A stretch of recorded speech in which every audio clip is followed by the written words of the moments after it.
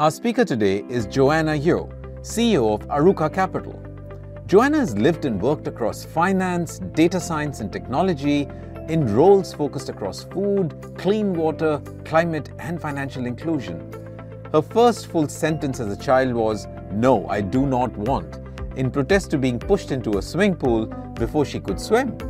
It worked, and she's been vocal and active against any form of coercion ever since, especially for those who, like children, are not strong enough to resist just by physical strength. In a talk full of energy and enthusiasm, Joanna talks to us about creating impact through inclusion and identity.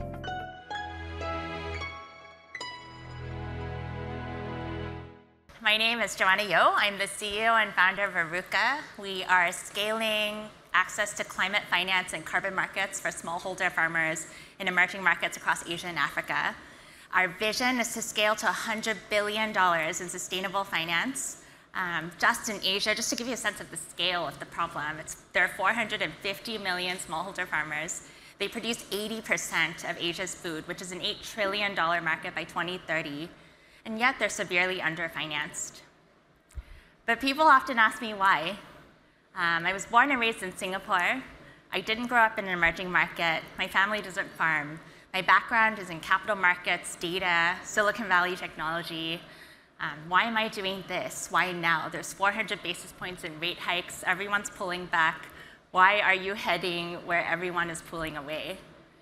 And there are a few layers to this answer. And I'd start with a couple. So the immediate catalyst was learning an estimate from the World Bank that there are about 100 million people across Asia who are just at the poverty line. They were going to emerge from poverty, but instead they stayed or became poor because of the pandemic. And that was a shocking number, and I felt like I had to do something about it. The other catalyst, and this is a broader journey, and I'm soon going to introduce this framework that I call the 3I framework to walk it through and make it more generalizable to all of you. But this is a story about Nepal. As I'm telling the story, maybe you guys can think through personal stories too that have spoke very deeply to you. When I was in graduate school, a friend had come back from fieldwork in Nepal, and she shared that she observed a lot of sex trafficking activity.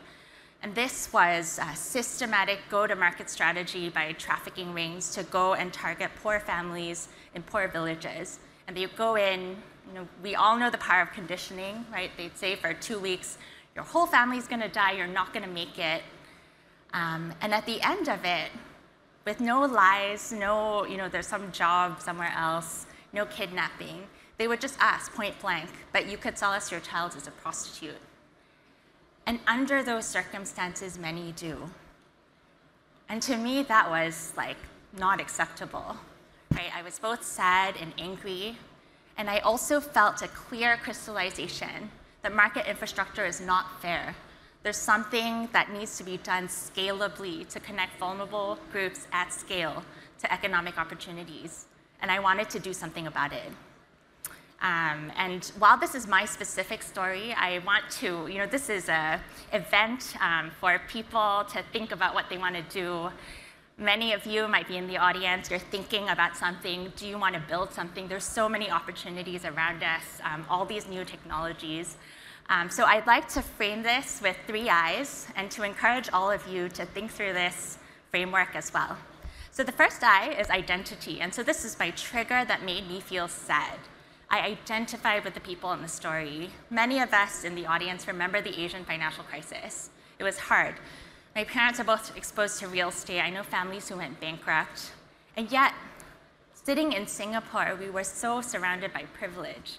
It was difficult, but not a single one of us would even consider prostitution as a path to putting food on the table. It's because with our privilege, we had access to information and capital that offered alternative paths. And that leads me to the second I, which is inclusion. And that's why I felt angry. Why should it be a privilege to have access to information and capital? These are things that are available in abundance. Right? I grew up in Singapore, many of us did. Our national pledge says regardless of race, language, or religion, that we're based on justice and equality.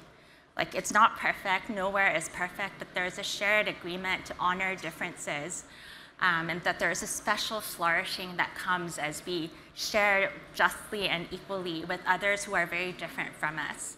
And there's some flourishing that comes from this inclusion and from uniting around common goals. And so those two triggers led me to impact. It was my call to action to connect vulnerable groups at scale to sustainable economic opportunities.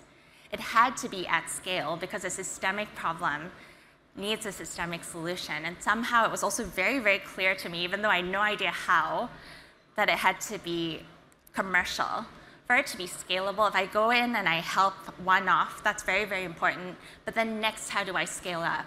Right? I just came back from the Asia Climate Week in Johor Bahru, which is the precursor to COP. A lot of amazing groups doing amazing work on the ground, and the big question everyone has is how do you scale up?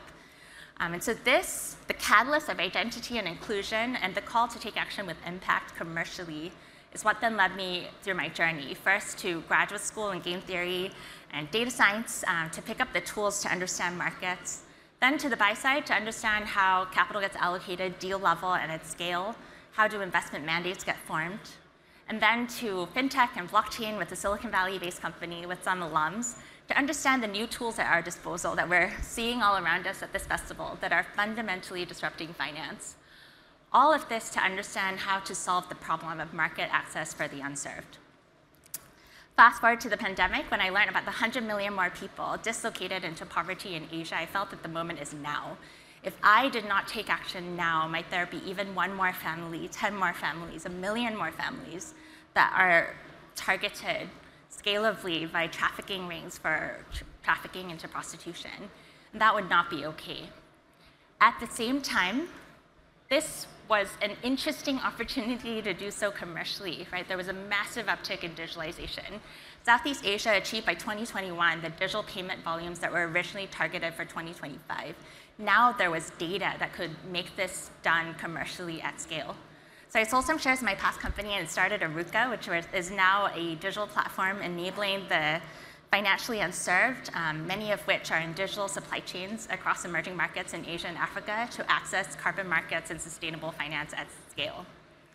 And I won't lie, talk to any founder and any of you in markets as well, you know it's been hard scaling finance to the unserved in a risk-off environment with war and 400 basis points of rate hikes. But while it is very hard, every time I meet someone I haven't seen in a while, they say, "Oh wow, you look so happy." And I think it's because I came to this path through this 3I framework. So I feel very happy every day, even though there's so many challenges ahead. In one of our projects with the 300,000 farmer ecosystem, there's a national food crisis. What we're doing is not only going to immediately help them, but it's also because we're doing so commercially, it can scale. And so in this current environment that we're in right now, I think this is where I want to now take this and generalize it. Many of us have come to Singapore FinTech Festival to share things that we're doing, to explore new opportunities. And the big question is, where do you go, right? There's so many paths you can take. And there's so many opportunities, but it's also a challenging environment.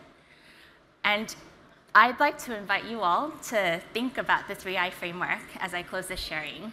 And it is a call to take action to impact, to identify what you honor, and to think about applying the same framework to get there. Arukah means complete healing and restoration. I have applied it here to access to markets for the unserved, and that keeps me going. But taking a broader step back, we have such a diverse audience here. Imagine if each of you takes action from identity and a call to inclusion to impact.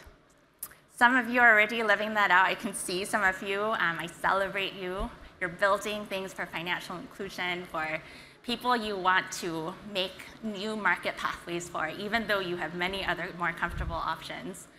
And for those of you who haven't yet thought through this, even if you don't notice it all the time, notice what makes you angry, right? And that is probably what you honor, right? What you identify with, what you think should be included. And I would then like to encourage you to apply the 3I framework in the same way and to take action to achieve impact. There are $4 trillion in underfinanced areas in our path to the United Nations Sustainable Development Goals. how many of these might find solutions as each of us practices the 3 I's from identity and inclusion to impact. And as I close, it's the last day of the Singapore FinTech Festival. This is the biggest and most global yet, and I think it will continue to grow and to continue to grow more global. And in that context, why Singapore? I want to come back to an original version of Singapore's pledge, which you can find on the internet. It says that we are to build a society where justice and equality will prevail and where we will seek happiness and progress by helping one another. This is not the pledge that most of us grew up with if we are Singaporean, but it's the original version. And to me, that's what it means to be a true Singaporean, regardless of race, language, or religion. Singapore was built as a nation that honors diversity. It's an incredibly diverse audience. This was our strength that took us from third world to first.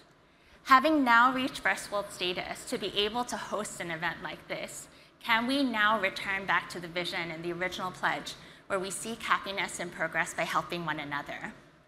Combined with the super trends we're witnessing at SFF, if each of us took action to impact with the things that we specifically identify with, the people we identify with and want to include, and live out this original vision for Singapore, a 3I community that moves intentionally from identity and inclusion to impact, starting with what we honor, I'm so excited to see what will come forth, the impact, the perseverance, the businesses that will come forth from SFF, from this tiny red dot to the rest of the world in the coming decade and beyond.